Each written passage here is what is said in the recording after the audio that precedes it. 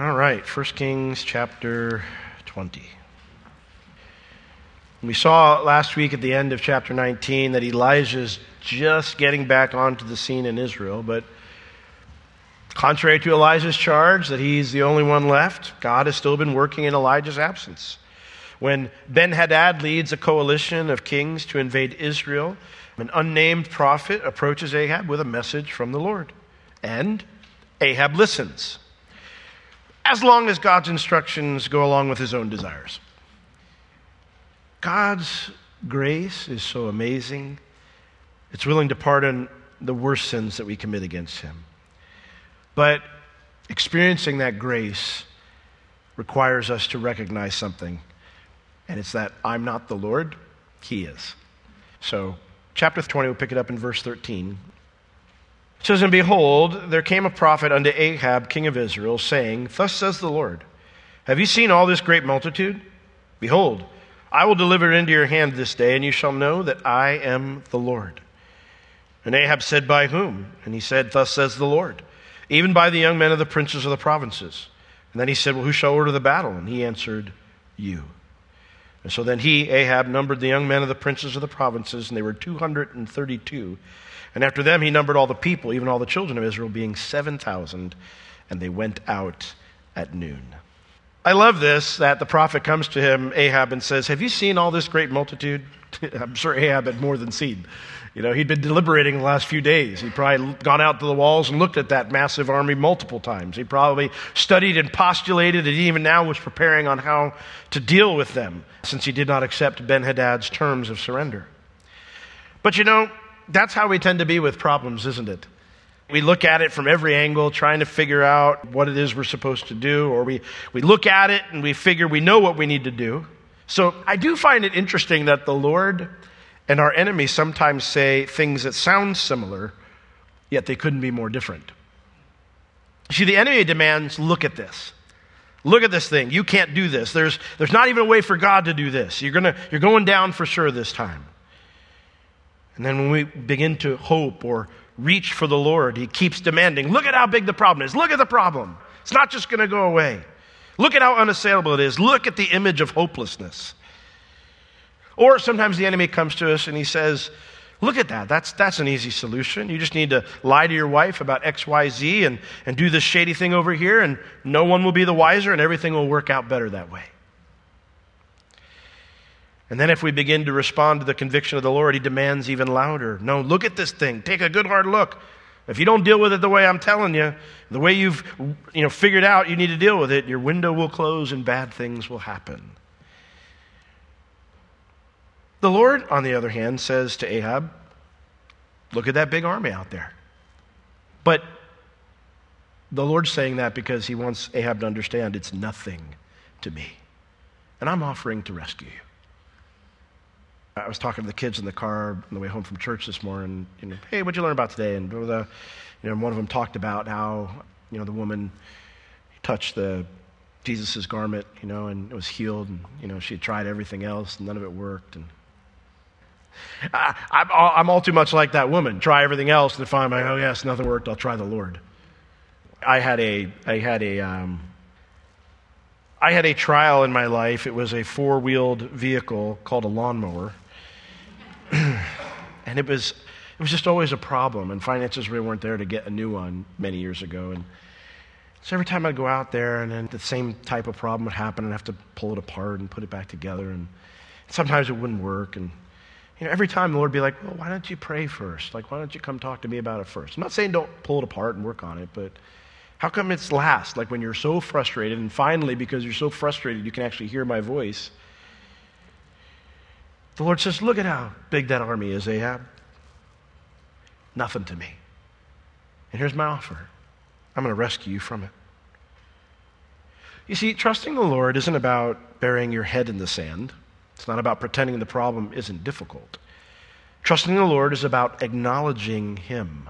That's what the scripture says. Trust in the Lord with all your heart and lean not on your own understanding, but in all your ways, what? Acknowledge him. I remember, it's funny, we say phrases sometimes we don't really, at least I don't really know what they mean, and you think about it, and you're like, what does that mean? Acknowledge him.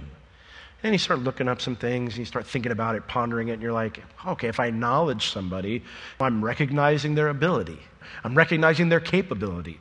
If I acknowledge someone, I'm recognizing their presence. Hey, it's you. I'm recognizing that they're there. And also when I acknowledge somebody, there's the concept and the idea that I'm inviting them in, into what's going on. Hey, you don't be over there, come over here. If we're going to trust in the Lord with all our heart and not lean on our understanding, we have to acknowledge him in everything that we do. Well, Lord, what do you want to do here? I mean, I've looked at it, but the truth is, Lord, I need you to look at the problem. I need to find out what you want me to do with this. Trusting the Lord means taking him into my accounting of the problem. Acknowledging that the problem's only solution, even if he's going to use me, the only solution, though, is him, because nothing is too difficult for him. It's about acknowledging his promises and trusting in him to be faithful rather than my own abilities to work the problem out with the least amount of negatives. Well, Ahab's told by the Lord, I will deliver it into your hand this day, and you shall know that I am the Lord. Here's my offer, Ahab. No strings attached. I mean, that's the truth, right? I will do this. He didn't say, I will do this if you do this. He says, this is what I'm going to do for you, Ahab. No strings attached. Ahab simply needs to receive God's gracious offer. Now, we see that and we think, man, why would God do that for a man who doesn't believe? Or why do this for a man who didn't even ask for God's help? I mean, it's not like he was calling for prophets. Why do this for the man who's the worst king Israel's ever had? The Lord tells him, you shall know that I am the Lord. God wants Ahab to know that he's the Lord. What does it mean that he's the Lord? Well, that word Lord is his name, Jehovah. He's a different God. He's not like the idols. He's the living God. He's the one who becomes to his people what his people need him to be. He's the real God, the one that can truly help, the one that is the creator. And so God reaches out to this idolatrous man and he says, I'm doing this because I want you to know who I am, what I'm like. Do you realize how vast God's love is? I read that and that is so encouraging to me. Because while I've got just as many issues as Ahab, surely, I'm not someone who's not following the Lord. So if he can love a guy like Ahab, then surely he can love a guy like me and you, right? Do you realize how vast God's love is, how good he is, how kind he is, and how gracious he is? I love the old hymn, Wonderful Grace of Jesus. That first chorus always gets me. It's his wonderful grace of Jesus, greater than all my sin. How shall my tongue describe it? Where shall its praise begin? Taking away my burden, setting my spirit free, for the wonderful grace of Jesus reaches me. And I came from an old-style church when I first got saved, and so all the men at the end, after you say, even me, then I'll go, even me. I like that because there was a reminder in that, even me. It's the wonderful grace of Jesus. It reaches all the way down to even me. Studying Ahab can be like wading through a tar pit of stubbornness, selfishness, pride, and wickedness, and maybe it's not nice to say, but stupidity. But it's also a glorious study in the love and the grace of God. God reaches out to this wicked man time and time and time again. His heart is toward this pride-filled man every step that Ahab takes towards his eventual judgment. Every step. And so I have to say that because of Ahab's story in Scripture, no amount of human reasoning, no one's systematic theology will ever convince me that God doesn't love the lost. I don't care how you logic it out or how it fits into your systematic theology. You will never, ever convince me when I look at God's treatment of Ahab, because we know that Ahab's lost. We know he's lost. No one will ever convince me that God would even want the worst maniac to perish in hell for all eternity. And so therefore, those who spend eternity separated from God are there by their own stubborn choice, not because it's what God wanted. If God's grace reached out to Ahab, then I can know for sure it reaches out to me. And so do you realize how vast God's wonderful love is for you, how kind and how gracious and good he is to you? And are you receiving it? Well, Ahab accepts God's gracious offer of rescue, and he says to him in verse 14, the prophet, he says, by whom? How's this going to work, Lord? What's the plan? Ahab decides to accept God's help, and he asks the prophet who God will use to defeat Ben-Hadad's army, what's the plan for Syria Bowl 1? Wow, that was a bad joke, huh? Super Bowl today, right? Like I'm not getting wrong? All right, don't ever use that one again. What's the plan? By whom, Lord? And I love the prophet. The prophet says, thus saith the Lord. Here's God's instructions. It's his words. This is God's help. These are God's instructions from the start to the finish. I love this because the prophet is showing Ahab how a relationship with God works. And what's cool about this is Ahab's going to see that a relationship with God works. Here's how it works, Ahab. The Lord's the king. He's in charge. And you come to him. You look to him. He leads you and guides you, and he provides for you and takes care of you. Okay, what do we do? Well, here's the instructions. Follow him.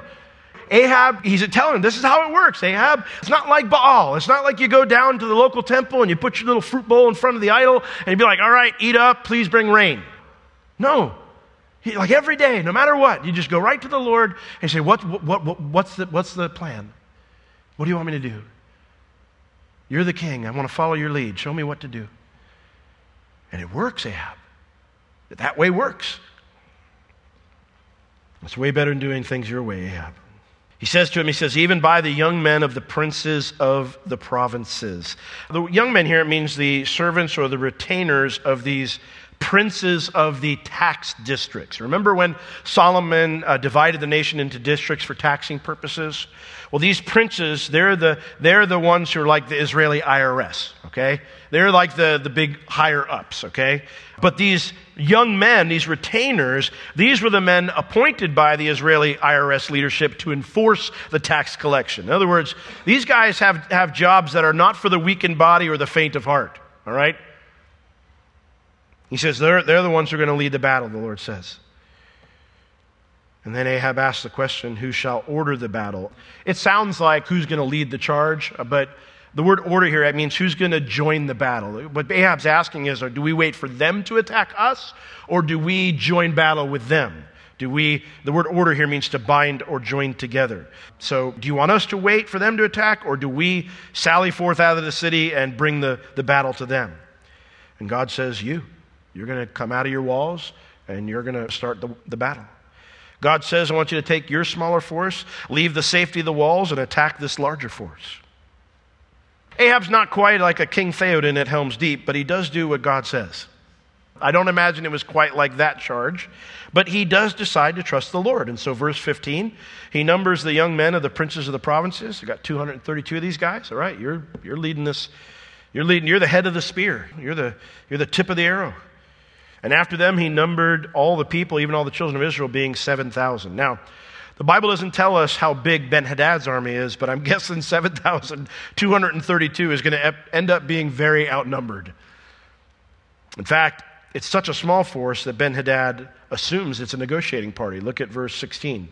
They go out at noon, so the gates open to the city, and they come out.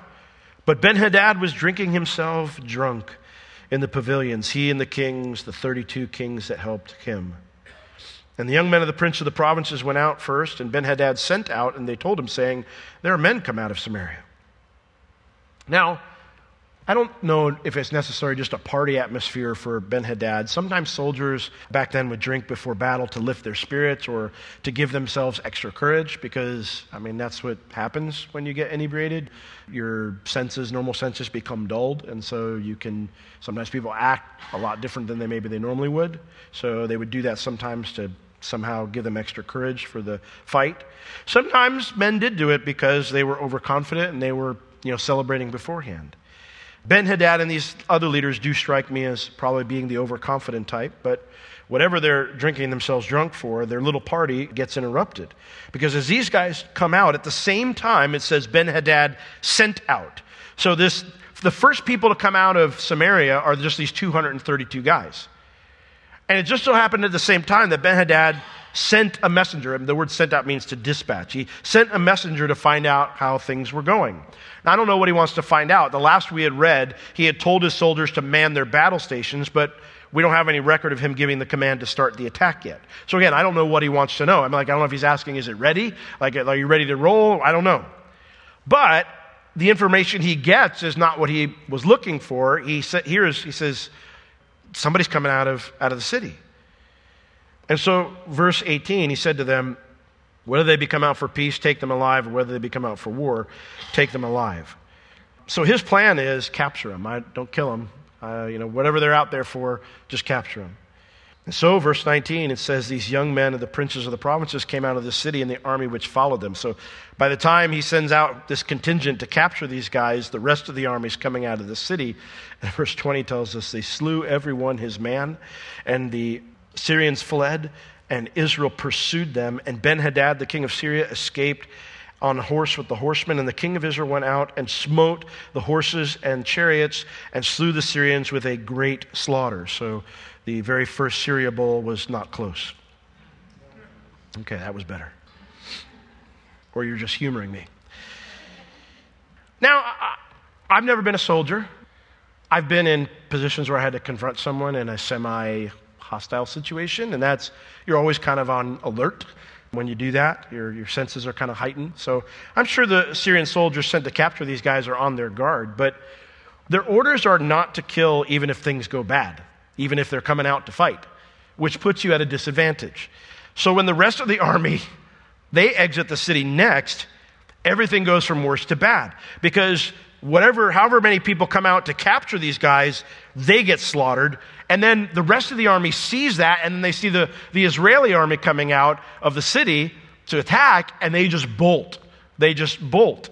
And so already, the battle's pretty much over. So then Ahab comes out, and they're killing people left and right. It's an absolute butcher's field out there where just the Syrians absolutely get slaughtered, destroyed.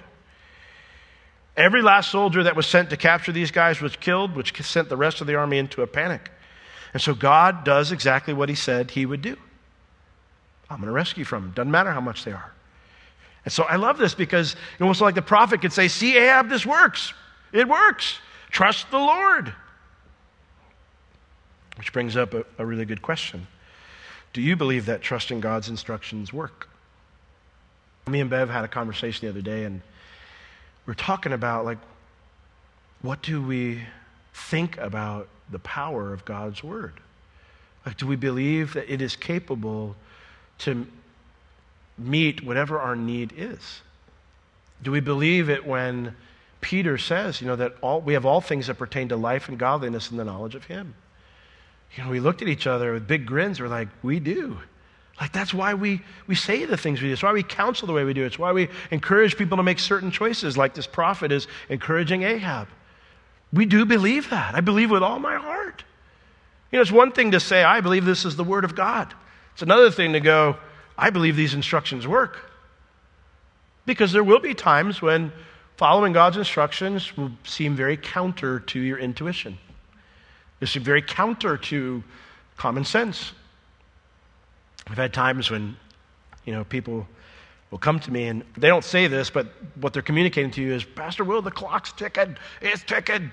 I got to do something. And I've just always been of the belief that if it's not God's clock, then I don't care what it's ticking. I just don't care because I don't believe that God operates in the same deadlines that we do. Or maybe I should say it this way. I don't believe God operates in the same deadlines that others impose upon us. I just don't. And so when I kind of sense pressure from the Lord, maybe this is just some advice just from one brother to another, brother or sister in Christ. But when I felt pressure to act, I tend to take a big step back because God just doesn't work that way. It's interesting. This guy doesn't come to Ahab and he's like, Ahab. No, he's like, hey, take a look at the army. Ahab's probably like, I don't want to look at the army. I've been looking at the army for 2 days. It's bad. Say, no, the Lord's going to deliver you from all this. I think it's James that says, It contrasts like the peace that comes from the Lord, it's the wisdom that comes from the Lord with the wisdom of the world. And it talks about the peaceable nature of God's direction and God's wisdom. You may have heard that before, like, do you have peace about it? What does that mean? Well, the opposite of peace is strife, right? Contention. The word peace in the New Testament it refers to harmony. Well, everything's discord. That's the opposite of peace. So, like when someone asks you that question, or maybe, when you're thinking about that, like, where's my peace at? Well, where do you feel pressure? Because God doesn't work that way. Now, God directs us, and of course there's the heavy hand of God when we're in sin, but the wisdom that comes from God is peaceable. It's not with that type of pressure. Like, if you don't act now, all sorts of bad things are going to happen. God doesn't threaten like that, especially when we're his kids. Well, the prophet isn't done with Ahab because God's not done with Ahab. And so God wants to help Ahab beyond this battle. God, in fact, wants to help Ahab for the rest of Ahab's life if the man will just trust him. So verse 22 says, "And the prophet came to the king of Israel and said unto him, Go, strengthen yourself, and mark, and see what you do, for at the return of the year the king of Syria will come up against you." The prophet tells Ahab, he says, listen, he goes, I'm leaving. He goes, but you got, here's your instructions for the rest of the year. Because the king of Syria is coming back this time next year. He'll invade again. Go means get busy. You need to get moving. Mark means you must know this. See means you must become aware. 3 commands he gets from God. I love this because it's like, man, that's not complicated instructions. Get to work, know what's going on, and be aware of what the Lord's doing. This victory you've had, Ahab, doesn't mean you can slack off or that your conflict with the king of Syria is over. All of your energy needs to be spent prepping for that. That we depend wholly upon the Lord. That's true is never an excuse to be indolent. It's never an excuse to just kind of sit back and be like, well, God's got this. Fulfilling our God-given responsibilities well and working hard to improve at them is something the Bible praises. Consistently talks about the wisdom of hard work, the wisdom of growing and bettering yourself. Ahab's still going to need to depend upon the Lord when Syria attacks next, but Ahab needs to be a good king in the meantime, not a lazy king, not a self-indulgent king. You got work to do. It's a busy year. Get ready because the king of Syria is coming back. I love what Pastor Chuck Smith used to say to us all the time. He said, do your best and commit the rest. It's a simple truth, but it's such an important truth. Do your best and then commit the rest to the Lord. You can't do more than that. Well, verse 23, "And the servants of the king of Syria said unto him, Their gods are the God of the hills, and therefore they were stronger than we. But let us fight against them in the plain, and surely we shall be stronger than they. And do this thing, take the kings away, every man out of his place, and put captains in their spots. And number you an army like the army that you have lost, horse for horse and chariot for chariot, and we'll fight them in the plain, and surely we will be stronger than they are. And he, the king of Syria, Ben-Hadad, he hearkened unto their voice and did so." It's kind of sad that idolatry was so widespread in Israel that Israel was known as having many gods. That the king of Syria says, their gods, not their God. It does beg the question, what would others say I'm devoted to? Like if someone were to describe my spirituality or spiritual life or religious life or whatever, what would they say? What would others say I worship? Well, they said their gods are gods of the hills. Samaria and most of Israel's fortified cities were in hilly regions. The reason you put them on a hill is because it's harder to get to. If you're climbing up the hill when you're attacking, you're at a disadvantage. You can do all sorts of nasty things to people who are climbing up a hill to keep yourself safe. So the Syrians, it's fascinating to me, they knew their loss was supernatural, right? They looked at the numbers and they said, there's only one way a force of 7,000 guys could defeat our coalition. It was supernatural. We fought them on their God's terms in the hills. We need to fight them in the plain, in the valley, and then we'll win. Their gods aren't the gods of the valley. That was the science back then. That's the science back then. The word science means with knowledge. That's how they observed and understood things to be back then. Deities were more powerful in their realms of influence. So if you took on those deities' followers in those realms of influence, that was a documented problem. A no-no. So their advice is we were arrogant in how we approached this last time. We didn't look at the science. If we're smarter, we can win this time. I was reading all sorts of articles this week on the trustworthiness of science. I don't think there's people that don't trust laws of nature. I think the problem is that there are a lot of people out there who don't trust individuals who claim to speak, and I'm going to use the word ex cathedra, with infallibility, because they're scientists or because they've done a study. One of the articles I was reading about was talking about why is there so much doubt in the community? And one of the things, it's funny, there were two takes on it. One they were saying is, well, because we're probably publishing too much material too quickly, and which I wholeheartedly agree with that. The other side was, well, no, we just need to get the material out there even more quickly without it being so weird to hear human beings say this, without it being fully verified and vetted. And that way, it just, the more information's out there and people just kind of go with it. I'm just like, yeah, okay, that's not manipulative at all. You wonder why people doubt you.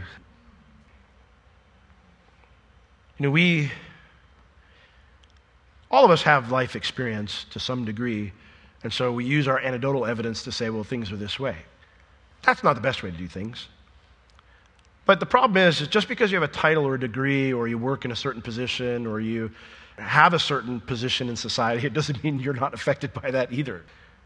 My biggest problem with any authority figure is you're a person.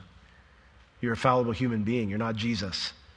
And so it's not that I don't trust nature or facts. Not that at all. I know it's easy.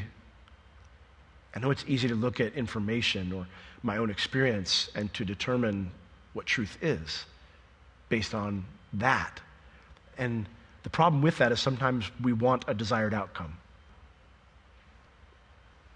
There's nothing wrong with making a hypothesis and saying, well, I think this is the case, but you need to be willing to throw out all your hard work when you discover it's not correct.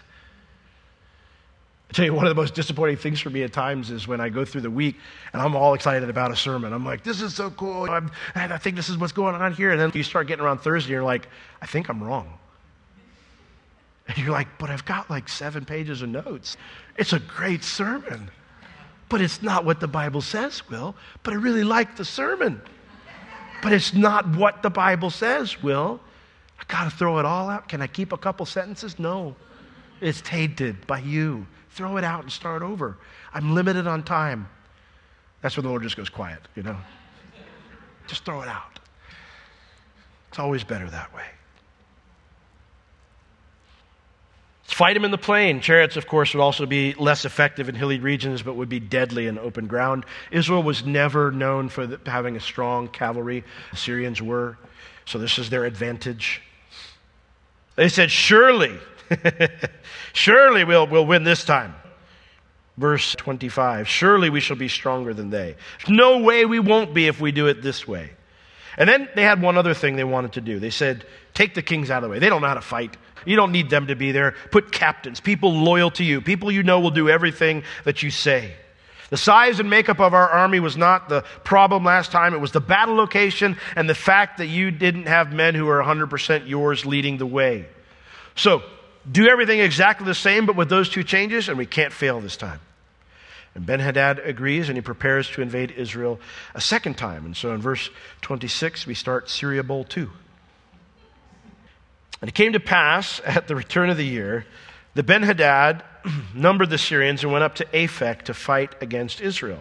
And the children of Israel were numbered and were all present and went against them. And the children of Israel pitched before them like 2 little flocks of goats. But the Syrians filled the land, the country. Aphek was a city on the Golan Heights, a few miles east of the southern end of the Sea of Galilee, where the Jordan River meets with the Yarmouk River in the Jordan Valley. A good area for chariots to fight.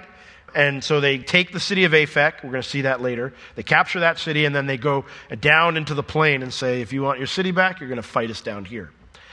And so Israel goes out. Their army is numbered as well. And then it mentions here they were all present. That's a really misleading translation. The phrase means All their needs were provided for. Everything was present that they needed. In other words, guess what Ahab's been doing for the last year? He's doing what God told him to do. Getting all the supply lines ready, getting the army ready, getting everything ready. Now, even though he did everything God told him to do, he didn't waste any time this year. Even though that was the case, he was still heavily outnumbered. He listened to the prophet, though, and he did everything he could do. And so we see that God shows up again, verse 28. It says, "And there came a man of God," probably the same prophet, we don't know for sure, "but there came a man of God and spoke unto the king of Israel and said, Thus says the Lord, because the Syrians have said, The Lord is God of the hills, but he is not God of the valleys. Therefore will I deliver all this great multitude into your hand, and you shall know that I am the Lord." A couple things to point out here. God says he's going to do this not because Ahab's so good, but so that Ahab would know the difference between Jehovah, who is real, and the idols who aren't real. This is how Ahab understood God's to be. I mean, he's a Baal worshiper. I mean, he's an idolater. This is how he understands the same wisdom and documented information that the Syrians had kind of was the way that Ahab thought about God. It's why he agreed to the whole thing up on Mount Carmel. But the Lord says, I want you to see I'm different. I want you to know that I'm the Lord. God is doing so very much to reach this man, isn't he? What has God done to reach you? And are you responding to him? Or what about those around you? Have you ever asked them if they see the mercy and love God has shown to them? I hear, it's funny, you can get two different responses from people in very similar situations. I'll be here at church and I'll say, how you doing? And I'll say, well, you know what? Praise the Lord, I woke up this morning. And you talk to somebody else, not a believer, like in a work environment or your neighbor or something like that. Hey, how you doing, man? Well, I woke up this morning. I mean, God should be a little bit better than that, shouldn't he? Mr. Pastor. Why would God let me go through all these troubles? Similar situations, but very different attitudes. Have you ever asked them if they see the mercy and the love that God has shown to them? I personally think we tend to be far too bold about things we shouldn't be and not the things we should be about. So I encourage you, be bold about the Lord's love and the Lord's grace. Amen? Be bold about that. Tell people, man, look at what God's doing, how he's taking care of you. Don't be shy about that. Verse 29. And they pitched one over against the other for 7 days. I got stuck on that. I thought, well, if you're going to fight, why are you waiting 7 days? Why are you just staring at each other for 7 days? I'm curious what the Syrians were waiting for. Doesn't mention negotiations. Bible doesn't say they just stared at each other for 7 days. I don't know. Nobody else did either, because I couldn't find any commentaries that mentioned it. So I don't know. If you ask me, you got to figure it out on your own. But it says it was in the 7th day that the battle was joined. And the children of Israel slew of the Syrians 100,000 footmen in 1 day. I was looking at some of the bloodiest battles in the history of the world, and most of the time we can't know numbers for sure because we don't have. Certainly there are battles where more men than this were killed in a short period of time. But this is a pretty bloody battle. This is a pretty heavy slaughter here. A lot of men lose their lives in this battle. And so it says the rest of them, verse 30, fled to Aphek into the city. And then it says, and there a wall fell upon 27,000 of the men that were left. And so Ben-Hadad fled and came into the city into an inner chamber. The invading force from Syria, the coalition, they had captured this city prior to the battle. And they planned to go inside and make their stand from within its protection. But then when they get inside, it says the wall fell, which means not a wall, but literally the city wall. So the entire city wall. I don't know what Aphek looked like back then. We don't have a good archaeological dig on this city. So I don't know what it looked like back then. But whatever the city wall was, it collapsed. And so any troops that were on the wall, which is basically the remaining force left, 27,000 of them were killed. Now, this is not the first time we've seen a wall collapse in battle for Israel. This is what happened when Israel laid siege to the city of Jericho. But the writer doesn't say that this was like a supernatural thing or God did this. He doesn't mention anything. He just says the wall collapsed. So it's possible this happened due to some type of siege tactic that Israel employed. It's possible that God did do something supernatural and knock the walls down again. But I guess we'll have to wait until we get to heaven to know for sure. That is quite a lot of men on the city wall of a minor city. So I don't know how you fit that many men there, but it's possible it's not just 27,000 men were on the wall. It's possible they were within sight of the wall and where they could be harmed. So the idea being is they were defending the city and this wall collapsed and it basically killed the rest of the army. And so this wipes out Syria's remaining forces, and Ben-Hadad flees deeper into the city, and he hides, it says here in verse 30, in an inner chamber, which means a private residence. He just found a house, and he and his servants hid there, his surviving officials. But of course, that's a short-term solution. You're not getting out of that city without getting discovered. They're going to get discovered at some point. So Ben-Hadad's officials advise him to surrender. Verse 31. And his servants said unto him, Behold, now we have heard that the kings of the house of Israel are merciful kings. Let us, I pray you, put sackcloth on our loins and ropes upon our heads, and we'll go out to the king of Israel. Peradventure he will save your life. So Ben-Hadad's not going out to surrender. These guys are going to leave the private residence, go out to the city, and find the king of Israel and plead for mercy. I think it's fascinating to me that they say, we've heard that the kings of the house of Israel are merciful. The word there, merciful, it's that word for God's love for us, chesed. We've heard that they have loyal devotion, that they are when they make a commitment, they keep it. Syria and the nation of Israel had bonds in the past.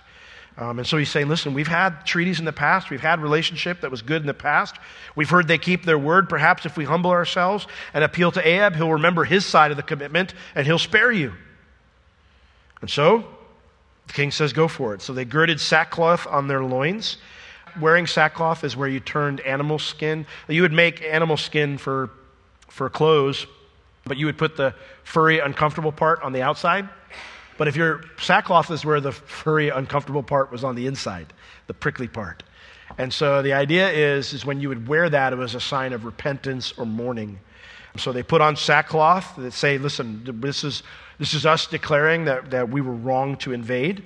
They put ropes around their head, but your neck's also a part of your head. They probably didn't just tie rope on their head. They probably put ropes around their neck because hanging was one of the ways that you would execute an enemy official back then.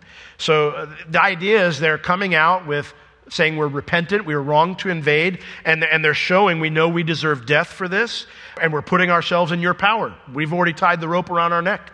So we're basically casting ourselves upon your mercy. And so they girded sackcloth their loins, put ropes on their heads, and came to the king of Israel and said, Your servant Ben-Hadad says, I pray you, let me live. And Ahab says, Is he yet alive? He is my brother. The plan works. Ahab sees these guys, and his first question is, he's still alive? The walls collapse, had to have been devastating to kill all those soldiers. However it worked, it had to have been devastating for all those soldiers to be killed. So when it happened, Ahab assumes that Ben-Hadad had also been killed. But then he says this, he goes, is he still alive? He's my brother. I don't think I want a brother like Ben-Hadad. It's an odd response from a man who's been invaded twice and told that his city would be razed to the ground the first time. But these officials, they were watching for Ahab's response, and when he says, he is my brother, they latch onto that wording as a good sign. Verse 33. Now the men did diligently observe whether anything would come from him, and they did hastily catch it. And so they said, Your brother, Ben-Hadad? Yeah, he's your brother. Then he said, Go you and bring him. So then Ben-Hadad came forth to him, and he caused him to come up into the chariot. And Ben-Hadad said unto him, Ahab, the cities which my father took from your father I will restore. And you shall make streets for you in Damascus, as my father made in Samaria. And then said Ahab, I will send you away with this covenant. So he made a covenant with him, and he sent him away. These guys, most of the time, your political advisors were usually priests or spiritual individuals as well. So when it says that they did diligently observe, it literally means they were looking for some omen or sign. And so when Ahab says, he's my brother, it says they hastily catch that. It means they quickly accept that he's being sincere. This is the sign we were looking for. He's sincere about this. And so they said, oh, yeah, he's alive. And he's your brother, all right. So Ben-Hadad says, please, go get him for me. Bring him. And so when Ben-Hadad comes forth to meet Ahab says, get in my chariot. You don't need to be down there. You need to be up here with me. And so by doing this, Ahab treats Ben-Hadad like an equal, not someone who's been conquered. Now, it's easy to read this and go, Ahab, you're not smart. Lest you think Ahab's a fool, he's not a political fool. He's just a spiritual one. He's just watched God deliver his severely outnumbered troops twice in the span of a year. But the reason he does this is because he's still worried about Assyria. Remember back in the beginning of the chapter when Ahab agreed to Ben-Hadad's initial terms of surrender? He says, all your gold's mine, all your silver's mine, your wives and your kids, they're mine. And Ahab goes, it's all yours, bro. You're my lord, I'll be your vassal. I'm good with this. Ahab was worried about Assyria as well. And so he says, I want this alliance, and if these are the terms, I'll take them rather than lose a bunch of the lives of my people today. Ahab was not opposed to a treaty with Syria. In fact, he wants a treaty because he's just as concerned about Assyria as Ben-Hadad was. And so what Ahab is thinking, I'll use the Lord as long as he's helping me out, but I still need to take care of myself as it concerns this Assyria problem. This is the part of me when I read it that I just want to shake Ahab. But then there's the other part of me when I think about doing that knows I've done the same exact thing. God gets me out of the bind I'm currently in, but then I start worrying about the bigger future problem, and I lean on my own understanding there. Even though trusting the Lord here worked, right? It's how we often are. All God has done for me is to be good and gracious and faithful. He deserves my trust. That's something I constantly remind myself of. Will, why are you sweating this so much? Like when the fact that you're here right now sweating about this is evidence that God has gotten you through all the other things that you were sweating through. So why? Why are you acting like this? Trust the Lord. He deserves it. And on top of that, this is a logical fallacy. Why would I think a bigger impossibility for me is more dangerous than a smaller impossibility for me? Syria was an impossible problem for Ahab. Okay? All right, well, Assyria is a bigger impossible problem, but since they're both impossible, why are you giving more weight to one than the other? We can be so proud, can't we? We can be so faithless at times. Nothing is a challenge to the Lord. We think, oh, Lord, you got me through this, but I don't know how you're going to get me through this. What do you mean? I have to constantly do that. I'm like David. Okay, I'm not like David. I have a long way to go to get like David. David talks to himself a lot. He'll say to me, I said to my soul, and that's how I work. I'll be sitting down on the porch with my Bible. I'm glad my neighbors don't think, well, they might think I'm crazy. They just don't tell me they think it. I'll say, Will, what are you thinking? Think of this, and this. I think sometimes you need to give yourself that truth pep talk. Remember this, remember this, remember this, remember this. David would say, soul, why are you downcast? Why are you so upset? What's going on? Hope thou in God, for he is yet the health of my countenance. He's yet the reason I'm still here. And therefore, he'll be the reason I'm still here after this trial. In Psalm 46, we read it in our scripture reading, and it was so encouraging to me as I was reading it recently. Oh, wow, it's 7:55. Okay, read Psalm 46 in your own time.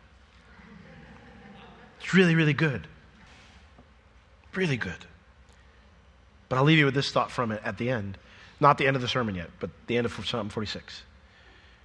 He says, come behold the works of the Lord, verse 8, what desolations he has made in the earth. He makes wars to cease unto the end of the earth. He breaks the bow. He cuts the spear in asunder. He burns the chariot in fire. And then my response is, be still. He says to me, be still. This is what God does. Behold what God does. Behold the works of the Lord. and then be still and know that he's God. He's the Lord of hosts. Well, Ahab gets his covenant, gets a street named after him in Damascus. It's a good thing. But none of that could have compared to the Lord being on his side. And so because of Ahab's repeated resistance to the Lord, as exemplified here, the Lord pronounces judgment on him. Verse 35. And a certain man of the sons of the prophets said unto his neighbor, in the word of the Lord, smite me, I pray you. And the man refused to smite him. Then he said unto him, because you have not obeyed the voice of the Lord, behold, as soon as you are departed from me, a lion shall slay you. And as soon as he was departed from him, a lion found him and slew him. That doesn't need any explanation, right? Let's move on. This guy's a graduate from the school of the prophets, so he's different than this other man of God who had been working with Ahab on these two wars, these two battles. But it does tell us that by God's instruction, he says to this guy, punch me in the face or hit me in the face. And the guy refused. No. Now, I sympathize with that because if someone walked up to me and said, God told me to tell you to punch me in the face, I'm not going to punch them in the face. But this is a bit different because the word refused here, it's not just that he said no. It literally means to be in a state of rebellion or to be defiant to an authority. In other words, he's not just being polite or questioning if God would ask him to do such a weird thing. He's defiantly refusing to obey the Lord. He knows it's the Lord, and he's defiantly refusing to obey him. And so if someone tells you to punch them in Jesus' name, you better do it. Otherwise, you're going to end up dead. Surely that's not the point the writer's trying to convey. No matter how much abusive leaders like to use a text like this to frighten their followers into doing what they tell them to do.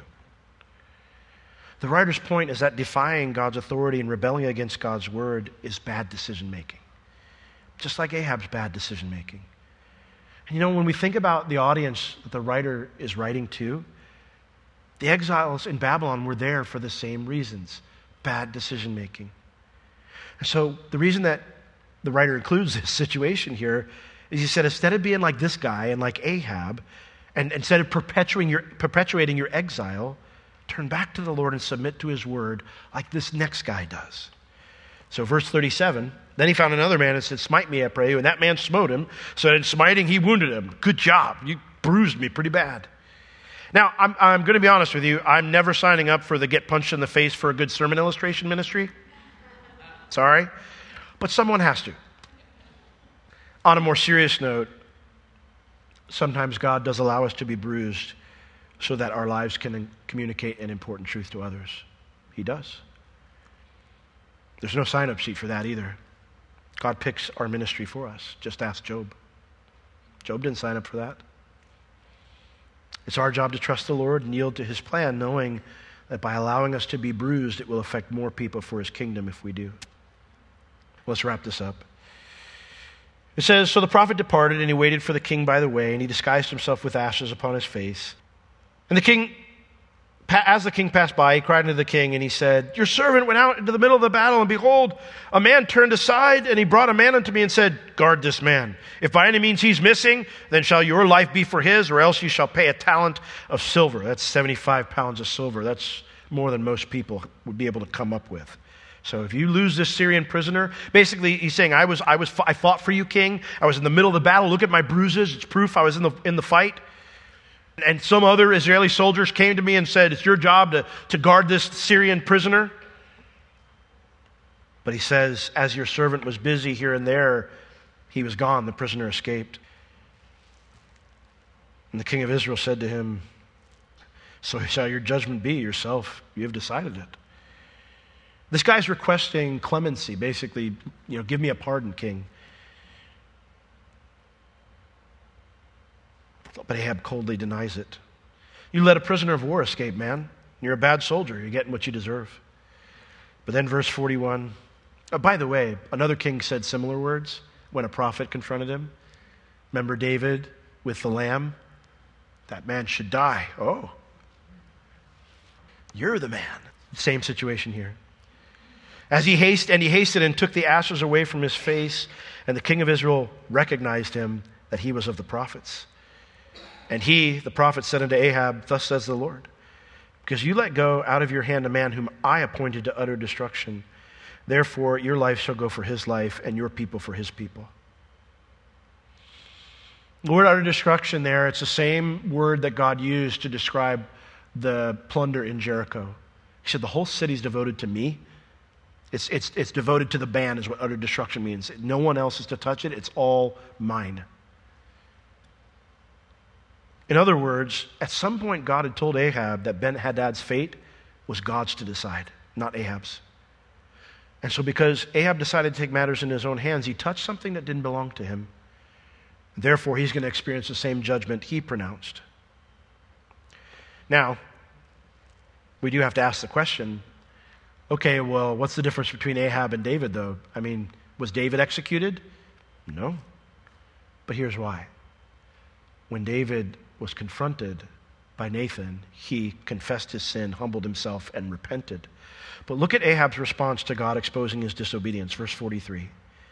And the king of Israel went to his house, heavy and displeased, and came to Samaria. The word heavy means stubborn, resentful, sulky, bad-tempered.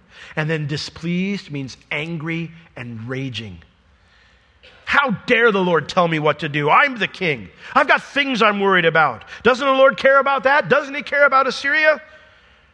Yes, Ahab, he does. He cares about you enough to rescue you from certain doom twice, even though you didn't deserve it. You see, the difference between David and Ahab isn't that one sinned and one didn't. The difference is that one recognized who was God and one didn't. Ahab wants God to serve him. And as long as the Lord does that, Ahab's fine with going along with God's instructions. But the minute God demands something from Ahab that Ahab doesn't think is best, or Ahab doesn't want to do, or Ahab doesn't think will work in his interests, he disobeys. And then he gets angry and resentful when the Lord calls him out on it. God is indeed our refuge and our strength. He's a very present help in time of trouble, just like he was to Ahab here. But when you read that psalm, it also says he's the Lord of hosts. My proper response at all times is to be still and recognize that he is God, that he is the exalted one, not me. Have you done that? Are you okay with that? Let's all stand. Lord, you're so good. I read this and it's so encouraging to me. I don't want to be like Ahab, but Lord, at the same time I look at this and I think of your great love, how you just keep reaching out to this man. He's never too far for you to reach out. So Lord, we, unlike Ahab tonight, we want to recognize that you are the Lord of hosts. Lord, you're our refuge and our strength and a very present help when we're in trouble. But you're also the Lord of hosts. And so we choose, Lord, tonight, maybe there's something going on in our life tonight. We choose to be still and know that you're God. In Jesus' name, amen.